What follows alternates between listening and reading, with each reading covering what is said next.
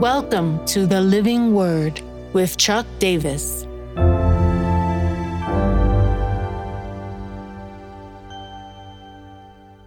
Proverbs 3:11 and 12, discipline from Yahweh.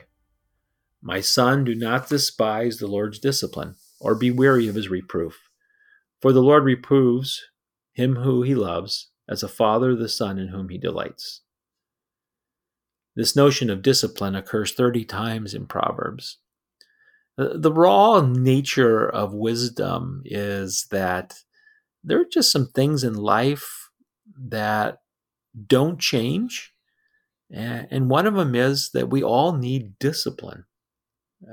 Discipline that's expressed by us, but also expressed by others to us, and particularly God in this case.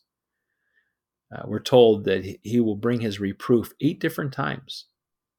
He'll chasten, bring instructive and restorative, not just punitive, correction to our lives. This concept of discipline is rich in the scriptures.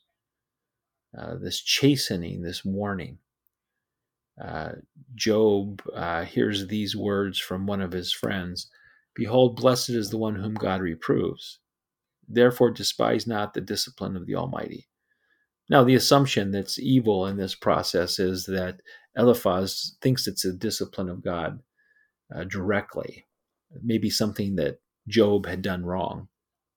We know it's a time of enhancing Job's perspective on the bounty of God. But God will allow things to come into our life, even through the hands of the evil one, to discipline us, to bring correction. That's why Jeremiah cries out, "Correct me, O Lord." Psalm 94:12, "Blessed is the person who you discipline, O Lord." And here the Proverbs writer shows it as a sign that you are loved. He puts it in the father-son relationship. Now, this calling out to the son happens throughout this narrative of the Proverbs. But here we're told the father who disciplines his son, the one he loves and in whom he delights.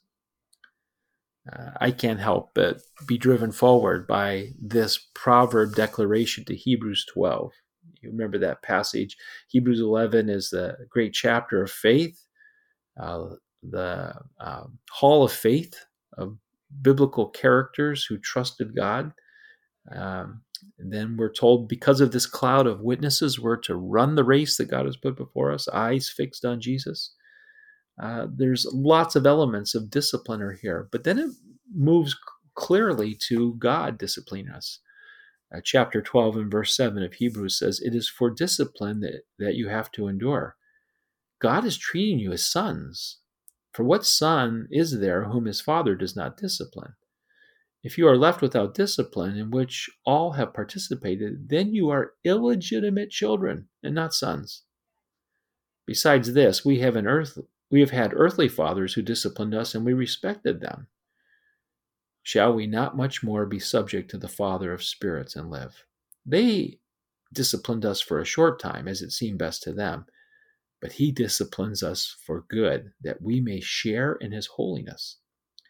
For the moment, all discipline seems painful rather than pleasant, but later it yields the peaceful fruit of righteousness to those who have been trained by it. So what, in linking this Hebrews passage to the pithy words of the giver of the Proverbs, is to reevaluate the hard times in my life and ask myself, am I stewarding well the discipline and reproof of the Lord? My now what is to ask the question, where is God pressing in for change and positive transformation in my life?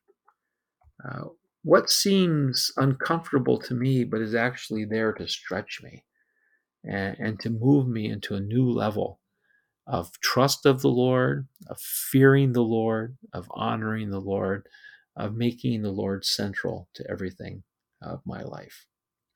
And so, Lord, today, it's not easy to take discipline. but we open ourselves to it.